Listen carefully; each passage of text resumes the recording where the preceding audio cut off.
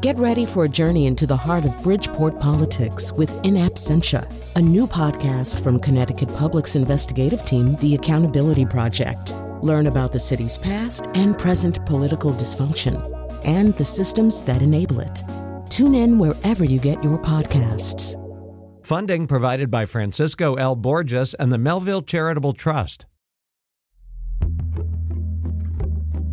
From Connecticut Public Radio in Hartford, this is Audacious. I'm Kyone Wolf. The way we die is almost never up to us, but some people who are terminally ill wish it was. Back in May of 2022, we first met Lynda Bluestein. She was in palliative care after being treated for terminal ovarian and fallopian tube cancer. She was a guest on our show about medical aid in dying, or MAID. Only 10 states, plus the District of Columbia, allow people to end their lives this way. And there are very specific criteria for people who are eligible, including having a terminal illness with a prognosis of 6 months or less to live, and being capable of making their own healthcare decisions. In Connecticut, MAID isn't legal. Frustrated by the lack of legislative movement here, Lynda successfully sued Vermont so that out-of-state residents could take advantage of its law. In 2023, Vermont became the first state to remove the residency requirement.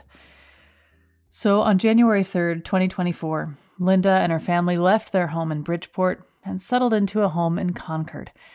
The next day, surrounded by loved ones, she took the cocktail of drugs that would end her life. And at 9:15 a.m., Lynda died peacefully. Today, you'll listen back to my conversation with her from 2022, and then you'll hear more of her story as she began a wind phone project, where old rotary phones are installed in public places for people to use to feel as though they're connecting with loved ones who've died.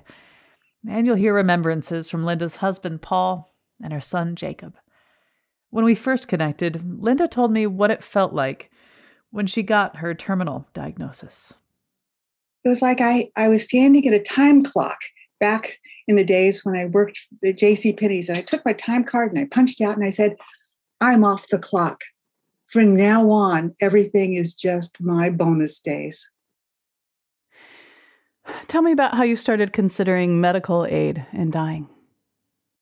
First, my mother's death in my arms, just days after she had completed yet a second course of chemotherapy.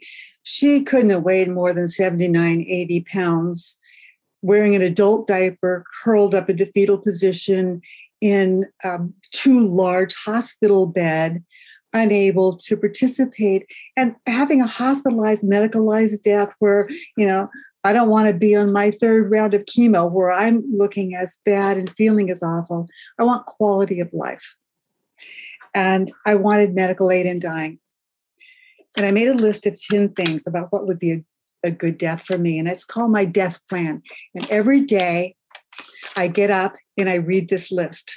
And all I do is glance at it to see if I've done everything that I want to do. At the top of the list is forgive everyone.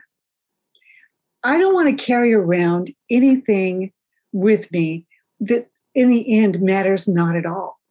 So I thought, that was stupid for me to still hang on to that thing about this friend, or in the end, it matters not at all. So sometimes I will look around and say, oh, I haven't forgiven so-and-so. They probably don't even know I'm carrying this, but I'm going to do that. And then, of course, what everyone tells you as you get older is get your affairs in order, wills, trust, financial stuff. Well, that's pretty ordinary. And then number 3 is plan a good death. It's going to be at home. It's going to be with my dog, with my husband, with my kids, maybe my grandchildren. I don't want death to be a mystery to them because it's everybody's end. And this isn't a secret, something that we should be ashamed of. It's something we should celebrate as much as a birth. And we plan for births, and we plan for weddings, and we plan for all these other things. But how about planning for our final exit? And so I had some things in mind for my good death and where it's going to take place. And I'd like it to take place at my beautiful home here in St. Mary's by the Sea.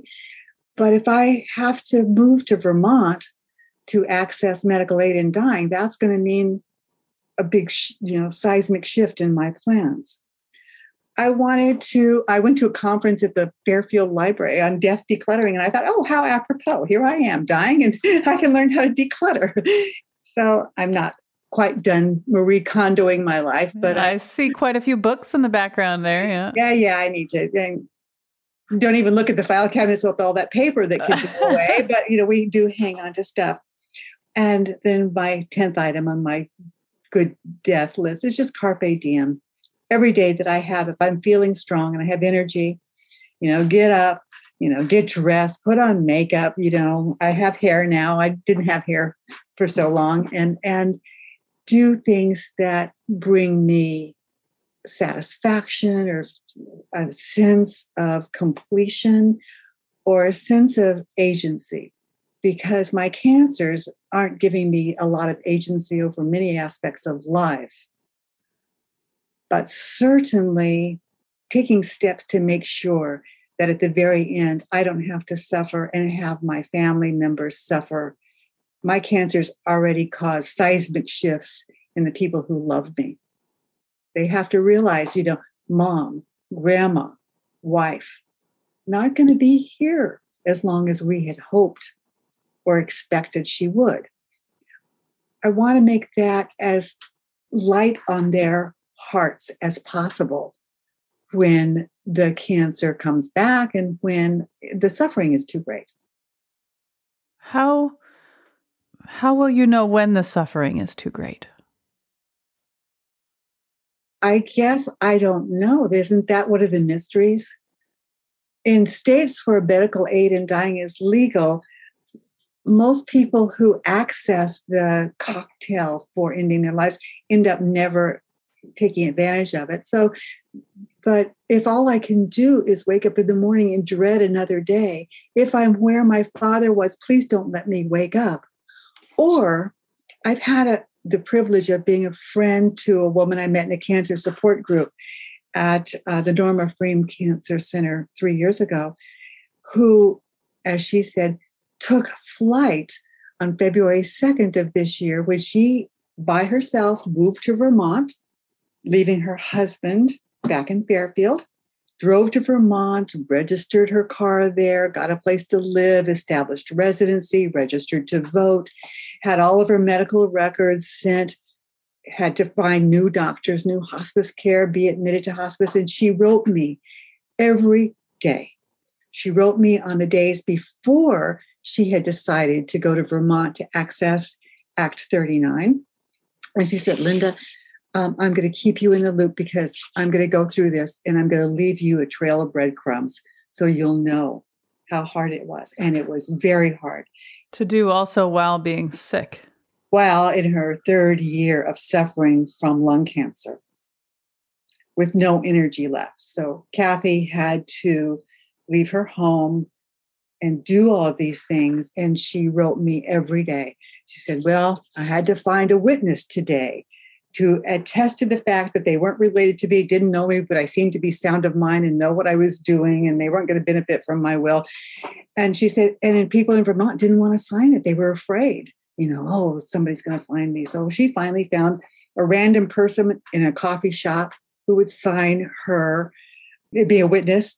And then she went to a bookstore, and she walked into the bookstore and broke down in tears because she was so tired and so frustrated. And the bookstore owner just put her arms around her and said, what's the matter? She said, would you be my witness? And they sat down and talked.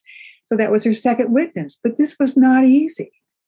And then she had to find a place to live, somebody to take care of her. And she had to find that only one pharmacy in all of Vermont compounds and dispenses these drugs. So she said, Lynda, this ain't easy, so start early. I took that seriously, and I was so happy when she wrote me in the morning of February 2nd. She said, hey, girlfriend, I'm taking flight this morning. My family's here, my son, my daughter, my husband. Bill's been taking care of her. This is a man that she had moved into his home. He was a hospice nurse. And so she said, goodbye. So I saw what a good death was. And I went to Kathy's memorial service, as many people did in Fairfield at the Pinville Pavilion, and heard her son and her daughter, both adults, and her husband talk about how beautiful it was and how wonderful it was to see Kathy just say, I'm going to go to sleep and I'm not going to wake up, and that's all I wanted. So when I get to the point where the suffering is so great that I say to my husband or I say to someone who's near me, I just don't want to wake up again. Please let me go to sleep and not wake up. That's the time when I will access those medications to make sure that happens. I'm curious to know what you think about the idea of what medical aid in dying may do to the human species on a grand scale. Of course, we have no idea if this becomes something that more and more people do. When you take the pain out of this human experience on that grand scale, what avoiding that kind of suffering will do to us? You know what I mean? Like in what ways that may change us culturally in that broader context. What do you think when I put that to you? I think it's wacko bananas. It's a personal choice. If you like suffering, go for it, I have had 2 children, and believe me, I don't think I was deprived of any great experience because I had an epidural. My gosh, if that's going to be the central point of my life, am I going to be damned forever because I didn't suffer an extra 10 hours? If people want to suffer, go for it. If I don't choose that as my path, what matter is it to you? And what societal consequences? Dead is dead, folks. If it comes after a long period of suffering, is that better? What kind of value system is so crazy that we're saying you owe society more hours of suffering? Is it 7 hours? Would that be enough? Or does it have to be 24 hours? Or maybe a whole week of suffering would be good for society? The fact is, when I die, if I die as I wish, here in my home, who's going to be affected by this? What is the state of Connecticut going to gain or lose? I'm dying anyhow by the hours that I have chosen to remove because it was the right time for me. I will be the only one to know. My husband can't say, here, take this cocktail. It's my choice. If I wanted to end my life, and I don't, let's make a real clear distinction that I think is most important. This is not suicide. This isn't physician-assisted suicide, which I hate, a term that I despise. If I wanted to end my life, I could buy a gun tomorrow, right? No, this afternoon. It is the United States. I could probably find one. There are a number of ways that I could commit suicide. People who commit suicide don't want to go on living. I have a lot to live for, and I want to live it fully until I'm no longer able to participate in it. When my agency has been removed because of my cancer, then that's on me to make that decision. And I highly resent the religious arguments that suffering is part of, helping you get to heaven. Well, I think that ship sailed a long time ago. And it doesn't matter what faith you practice, what political party you belong to, any of those other things. This is one's most intimate, personal, and final decision they can make about their own lives. And to have someone else say, oh no, we're taking that away from you. I cannot tolerate that. And I will do whatever it takes, even if I have to leave the state and my home and where I'm comfortable and where I want to be to make that happen. My death will come.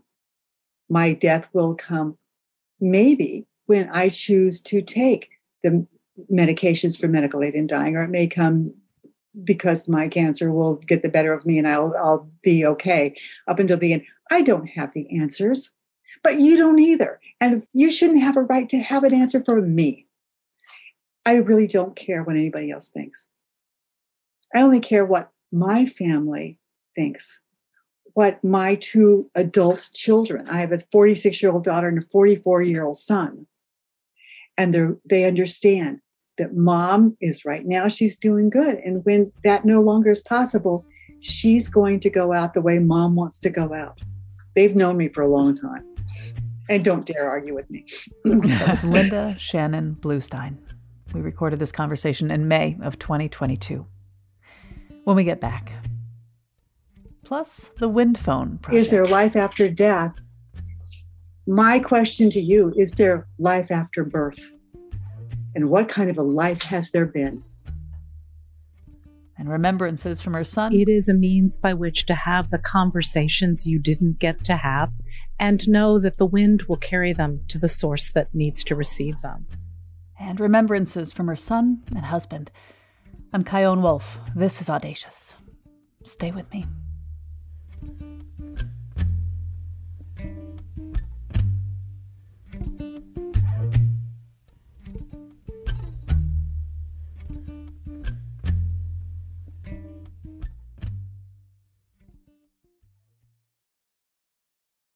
Support for this podcast comes from Hartford Healthcare. Elevating Health is funded by Hartford Healthcare. ECMO is a leading-edge, life-saving treatment for patients with cardiac or respiratory failure. Dr. Jason Gluck, director of the Mechanical Circulatory Support Program and Emergency Cardiac Care at Hartford Hospital, explains what it is. So ECMO stands for extracorporeal membrane oxygenation, outside the body oxygenation of blood. It's a life support technique that's used by highly sophisticated medical systems for patients with severe heart or lung failure. The technique involves removing blood from the body, oxygenating it, and then returning it back. ECMO procedures happen in the ICU, but not all hospitals are equipped with the necessary technology and staff. Dr. Gluck describes Hartford Hospital's ECMO Go team. So ECMO is considered when treatments have failed. And in our center, with a special ECMO on the Go team, we'll actually take that technology to their hospital and help them out there if they need to stabilize the patient and then bring them back to Hartford for recovery. For more information, go to ctpublic.org/elevatinghealth. This is Audacious. I'm Chion Wolf. Today we're remembering Lynda Shannon Bluestein. After becoming terminally ill with cancer, she traveled with her family from her home in Bridgeport, Connecticut, to Concord, Vermont, where she died on January 4th, 2024. She used the state's 10-year-old medical aid in dying law after successfully suing the state to permanently drop its residency requirement. Later, you'll hear reflections from her husband, Paul, and her son, Jacob. But now, let's get back to my conversation with Lynda from May of 2022. Do you believe in an afterlife? Yeah, I think I'm going to be part of the soil that's going to be recreated, when I have my green burial and I become good worm food. And yes, life will go on. And I'll never be truly gone until the last person who's there to remember me or who have read something I've written is gone. So I will continue on because of how I have impacted both in personal ways, individually, and in the writing that I do and in other things that I've done. I'll live on. Is there life after death? My question to you, is there life after birth? And what kind of a life has there been? And when there's a good life after birth, that's the religious question to me.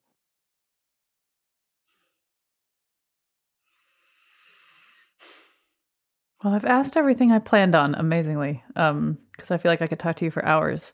Is there anything I haven't asked you that you want to make sure you put on the table? I can't emphasize enough that I don't want this for everybody. I want access to everyone for those who choose to have this as an option.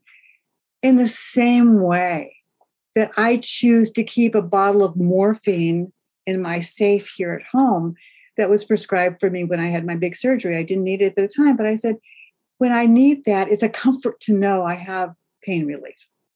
Am I going to drink it tomorrow? Maybe, maybe not. I don't know, but it's a comfort. And so is medical aid in dying. having the full range of care that physicians can offer. And that includes extending my life, operating on me, giving me drugs. It also includes allowing me to say, when I've had enough, I can go to sleep and not wake up. When it gets to that point for me, why should I live another day? For me, it's not a religious question. It's a moral question of doing the right thing by those who love me and by loving myself. That's the moral issue. Well, Lynda Bluestein, thank you so much for talking with me. Kyone, thank you also for inviting me to your program.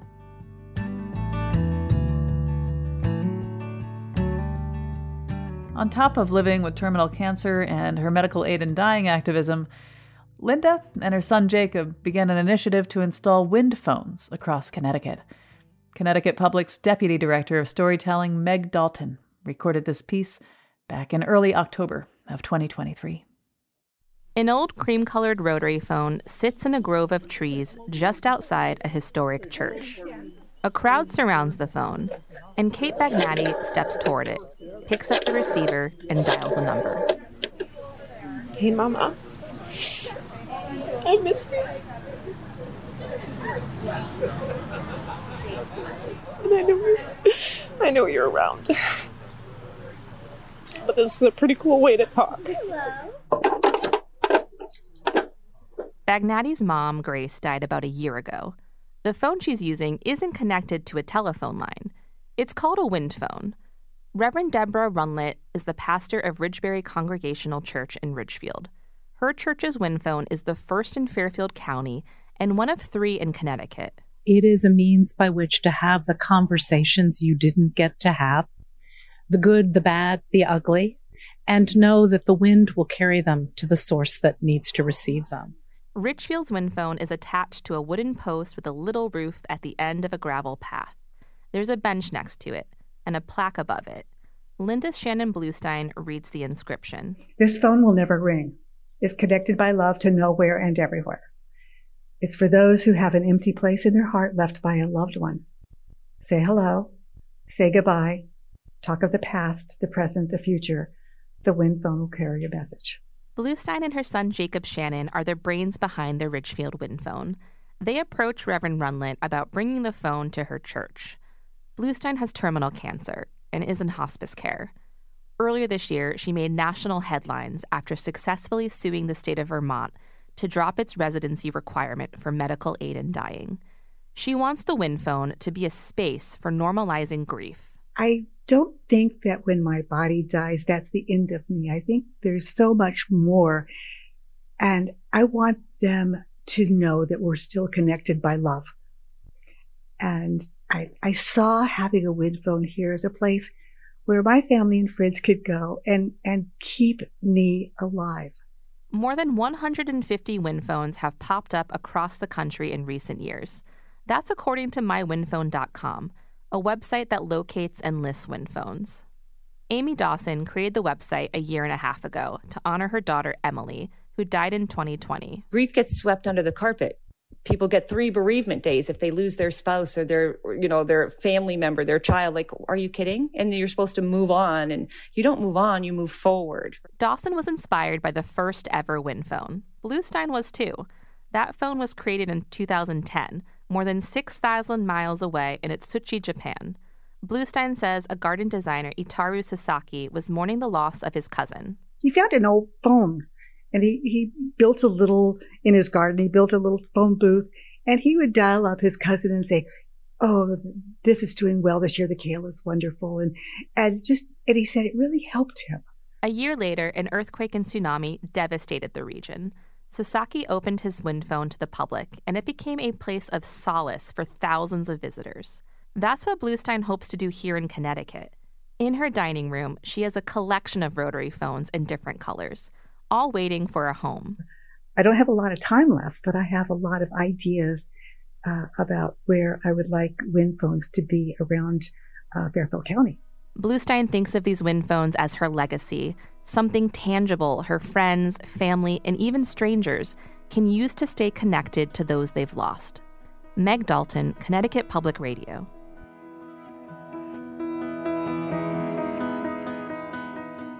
Between when this story aired and her death on January 4th, Lynda was able to install more wind phones around the state. We'll have a link to her project at ctpublic.org/audacious. 5 days after Lynda died in Concord, I connected with her husband, Dr. Paul Bluestein, and her son, Jacob Shannon. From the limited time I spent getting to know Lynda, it was very clear to me that she was probably the same Lynda, no matter who she was speaking to. But I asked Jacob, what was she like as his mom? Her, either consciously, or let's admit it was consciously training me for leadership, and not just to be a leader, but it's something that I do with my own children, and it's something that was vitally important to her, and that's helping other people as a leader, incorporating her compassion, her vision for the future, and into my life lessons every day. Paul, what about you as her husband? Maybe you saw a little different side of her than the rest of us. What did we miss? As you say, Lynda was the same person consistently. Lynda didn't change the things that she said or the way she behaved, depending on who the audience was. There wasn't much that she held in private other than her love of practical jokes to play on me. Okay, can you give me an example, please? What did she do? The one that I liked best because it really got me was we had gone out and I was driving the car. And when we got home, I got out of the car and I locked the doors with the key fob and started to walk away. And I heard the doors unlock. And I thought, well, that's peculiar. And I locked them again with the key fob. And a second later, they unlocked again. And I said, Lynda, there's something wrong with the car. I think I have to take it in. There must be something wrong with the electrical system. And she said, well, what do you think it is? I said, look, I locked the door. And I locked the door. I said, watch. And the door lock opened again. And I said, see? And then she held up her key fob, which she had hidden behind her back, and locked the doors. And she said, oh, it must be this. So not only did you have a beautiful wife, you had a playmate. I did. Lynda had made a promise to me 40 years ago that she would make me laugh every day, regardless of how bad things got, at least once a day. And you know what? She kept that promise literally up until and including the day that she passed. I would like to hear about when she knew it was time to go up to Vermont. She knew that the progress of her disease was going to be not a slow downhill descent, but one where she was going to be well and pretty well and pretty well and pretty well, and then go over the cliff, what she called Niagara Falls. And she knew that her deterioration would come unexpectedly and then progress pretty rapidly. And it did. That when that started to happen, I think that she realized that time was running out on her and that the window of opportunity to go to Vermont and to have the kind of death that she wanted to have that kind of agency, was closing. And I think that she reached a point where she hadn't been able to tolerate solid food for 2 months. And she now could barely walk because she had so much edema in her legs. And her GI tract wasn't really working well. She was having a lot of trouble breathing because her abdomen was so swollen. And I think that she realized both that the window was closing and also that she was losing all of the independence that she valued so much. And I think just decided she didn't want to go on. One of the things she said very commonly in that last month was, from the shoulders up, I'm perfectly well. And she was. She said, if only I could unzip my body, which is trying to kill me, and step out of it, everything would be fine. What was it like leaving your home in Bridgeport for her? What was it like for her? I think that she really regretted having to do that. It would have been her preference to stay here.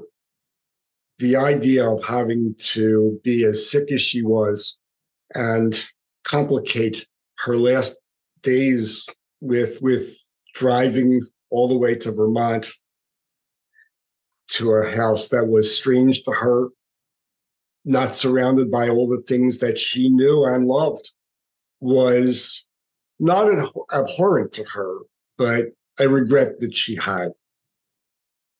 It's shameful that Connecticut has passed no law that allows someone to stay here and access medical aid in dying, and literally forces them to go to another state. That's just shameful. If anybody thinks that going to another state, I had thought that when the lawsuit against Vermont had succeeded, I thought now everything was going to get easier. It didn't. If anybody thinks that this now becomes an easy thing to accomplish, they're going to be badly mistaken. It took all the effort that Jacob could make and that I could make and that Lynda could make to have this happen. That was Lynda's husband, Paul Bluestein, and her son, Jacob Shannon. After the break, Jacob and Paul on using the wind phone to talk with Lynda after her death for the first time. It actually works. There's something about it. I mean, I felt better talking to her. There's something living about this. There's something that's alive.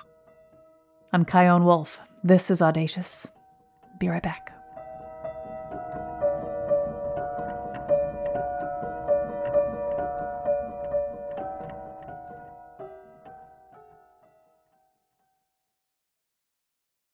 This is Audacious. I'm Chion Wolf. After Vermont dropped its residency requirement for medical aid in dying, it wasn't clear yet when would be the right time for Lynda Shannon Bluestein to make the trip. She and her family had connected with a Vermont resident named Bill, who for years now has dedicated his life to helping people in the process of medical aid in dying. I connected with Lynda's son, Jacob Shannon, and her husband, Paul Bluestein, 5 days after Lynda's death, to hear their reflections. How do you put words to what it was like in her final days? What was it like? The drive, she was very weak and not well. We had to stop several times on the way for her to throw up, primarily because of the motion of the car. Again, just cruel. I was angry at the state of Connecticut for making her go through this. The experience altogether, once we were there and got her out of the car and got her into bed, was like a weight being lifted from everyone's shoulders. The anxiety about, could we get there? And would we have a place to go? And would Lynda be able to tolerate the medication? All faded away. And next morning, we got up around 6:30. Bill came into the room. Lynda sat up in bed, bright eyes, strong voice, and said, well, Bill, what's the plan for today? He said, well, your children and grandchildren who were staying in a hotel are going to come, and you can spend time, say goodbye to them. At 10 o'clock, you said you wanted to take your pre-medication, and then we have to wait a half an hour at least until you take your cocktail, and we'll do that at 10:30. And he said, and then we'll just wait until you're gone. And he said, but you have to understand, you're at the controls of the plane mail. You can take off whenever you would like, sooner, later, today, tomorrow. You choose. And she looked him right in the eye and pumped her fist in the air like that and said, "Now." How did you react to that? I reacted the same way he did, except he said at first, he said, "Now?" Me too. I said, "Like now?" And she said, "Which word didn't you understand? Because there was only one of them." And he said, "Well, your children aren't here yet." He said, "Shouldn't we at least wait?" And she said, "Duh." And so Amy and Jacob and the grandchildren arrived, and she spent some time with them. And then Bill said, "I'm going to give her pre-medication now. And I think that all of you except Paul should leave." He said, "There's going to be a half an hour between the pre-medication and the cocktail." He said, "Lynda will be drowsy and resting, but not unconscious. She'll be able to talk. And I think the two of them need that half hour just together in private alone." And everyone went and gathered in his living room, and the snow started to fall. Within a minute, two, after she took her pre-medication, and we could look out the window.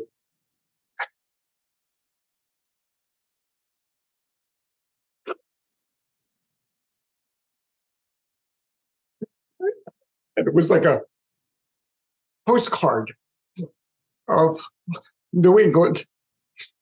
And we just talked about how good a life we had had together. And then Lynda got tired, and I just held her hand, and she watched the snow come down, me too. And I don't think that we had the need to say a great deal. And the half hour went by, and it was lovely. Not a hospital, not surrounded by nurses and doctors, no beeping machines. It was just quiet, peaceful. And Lynda was so relaxed. And then Bill came back and said it was time to give her cocktail, and that once she took it, that everyone could come back in. And he said, but he needed my help to just sit her up, and she had to take the cocktail by herself. I can't give it to her. He couldn't give it to her. She had to take this on her own. So he mixed it up, and as he was mixing it, the last thing she said to me was, "I'm so happy that I don't have to do this anymore." And she took the cocktail, and everybody came back, and within, 3 minutes, she was unconscious, no pain, no struggle. And 25 minutes later, she was gone. Thank you. Jacob, I'd like to hear what this was like for you. The important piece to me began in May of 22 with your interview with Mom. She pretty in detail described what she wanted her death to look like. It was a little frustrating that driving in Denver, Colorado, and listening to this on the news, I didn't get a little heads up about what my children and I were about to listen to on NPR, but it was very touching. To me, I was happy and I was grateful because we knew what she wanted. Getting a clear map and understanding what someone wants is always the best way to give it to them. A big part of this for me is being the father of twin teenagers with developmental delays. I was trying to be present in the moment, not with just my mom, but with my children and what their needs were too. They both were awesome. After mom said goodbye to them, we all kind of were around. And thinking back to your interview, it's exactly as she described it. The only thing that was missing was it wasn't in her home. In terms of grief, how do you think you would be dealing with your grief differently if it wasn't for her wisdom? Lynda and I talked about our deaths for 30 years. So to the extent possible, I was prepared intellectually for her death. The thing that I know now is no matter how much you're prepared intellectually in your head for this, that the emotional part is like getting hit by a baseball bat. I'm living in an in-between. I'm so sad. Lynda was just my best friend ever. I'm so at sea. One minute I'll be fine and laughing and telling stories about Lynda, and then I'll literally turn a corner in a room and see something that reminds me of a time or a place, and just I can't breathe. I'm sure this is going to go on for a while, but it's not all bad. I feared it would be. I feared that my days would just be black from one end to the other, and they're not. I'm so grateful to Jacob for being here. I think that for me to have had to come back from Vermont to a totally empty and silent house would have been more than I could bear. So I think that this was made a lot easier for me by having family around me. We all came home. I said to Jacob, I said, let's go talk to Lynda on the wind phone in Ridgebury. So we all got in the car and drove to Ridgebury. And I talked to her for, 10 or 15 minutes on the phone and told her that I made the bed, which I promised to do. That I had found one of the notes that she had left for me to find in the days, weeks, months, and perhaps, I fear, years to come. I found one of those in the box of Honey Nut Cheerios hidden away there. Yes, Lynda was very funny. And I didn't know until that moment. Again, it's one thing to know in your head that the wind phone sounds like a great idea, and it sounds like, it'll be a wonderful thing. I didn't know until that moment that it actually works. There's something about it. I mean, I felt better talking to her. The grief lifted when I was doing that. I can't explain it. It sounds stupid, but it's not.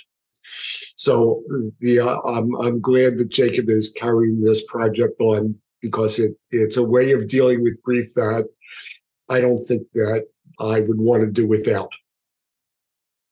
Jacob, you want to add to that at all? Yeah, we when I used it after Paul and called Mom.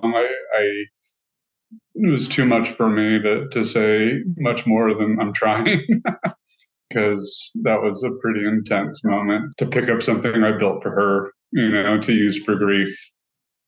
And then yesterday we went to the Greenfield Hills Congregational Church, because I hadn't seen the site where there's going to be a wind phone, and I wanted to see it, and it's beautiful. Jacob does such good work. I've seen the design for it, and it's a wonderful tribute, but it's more than just a tribute. There's something living about this. There's something that's alive. I know that in my experiences of grief, talking about it has been really helpful. And there are times where talking about it makes it worse. And sometimes I don't know until I've opened my mouth that this is just going to make it worse. Why do you talk about it? What does it do for you to invite me into your life, to invite documentary crews? What does it do for you? Talking about them has always been one of my favorite things. The thing that I fear is not remembering her because it might cause me pain. The thing I fear is forgetting her. I fear that her voice, which I can hear in my ear now, and I'm afraid that over time that voice may fade. And I don't want it to. And so this is a way of trying to hold on to that. I want people to know what she was like because she was remarkable. I want people to understand from a political perspective that this is the last choice they're going to make in their lives. This is going to be it. Their last chance to decide who they are, how they've lived, and how they want to die, and to give that up, to have that taken away from them. People should be abhorrent. And I want them to understand what's at stake before it's too late for them to realize that they've taken a remarkable opportunity and not taken advantage of it. So there's a societal aspect to this, but that's not really why I do it. I do it for me.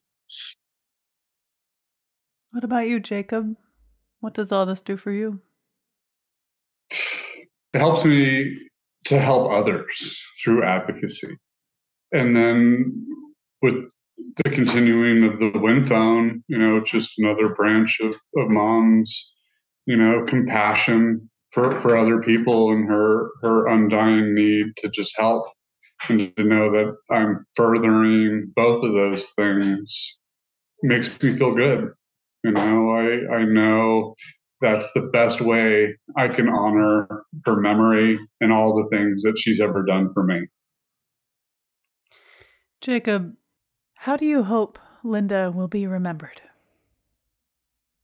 I would want my mom to be remembered as a woman of consequence who did everything she could to help other people and put every single ounce of energy into it and fought. Paul, how about you? There aren't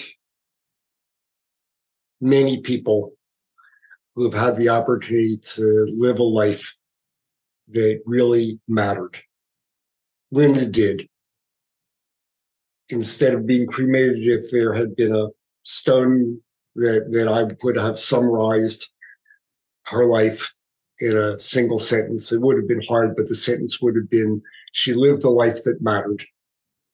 The phrase that one of her best and oldest friends wrote to me, she said that she was going to miss Lynda's commitment, her friendship, her warmth, her wit, and her righteous Irish outrage.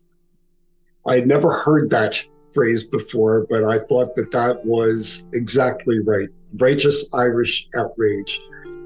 I see things that are wrong, and I complain about them.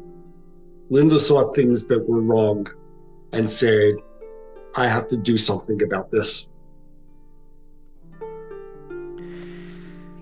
Well, Jacob, Shannon, and Paul Bluestein, I'm so sorry for your loss, and thank you so much for talking with me.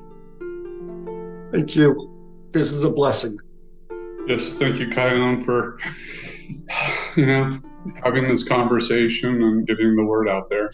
We appreciate you. Audacious is always so lovingly produced by Jessica Severin D. Martinez, Khalil Rahman, Meg Fitzgerald, Meg Dalton, and Katie Tolarski at Connecticut Public Radio in Hartford. You can see photos of our guests today and hear all of our shows at ctpublic.org/audacious. You'll also find the episode about medical aid in dying that first connected us with Lynda in May of 2022. Please stay in touch with me on Facebook, Instagram, and TikTok at Chion Wolf, and you can always send me an email, audacious@ctpublic.org. Thanks for listening.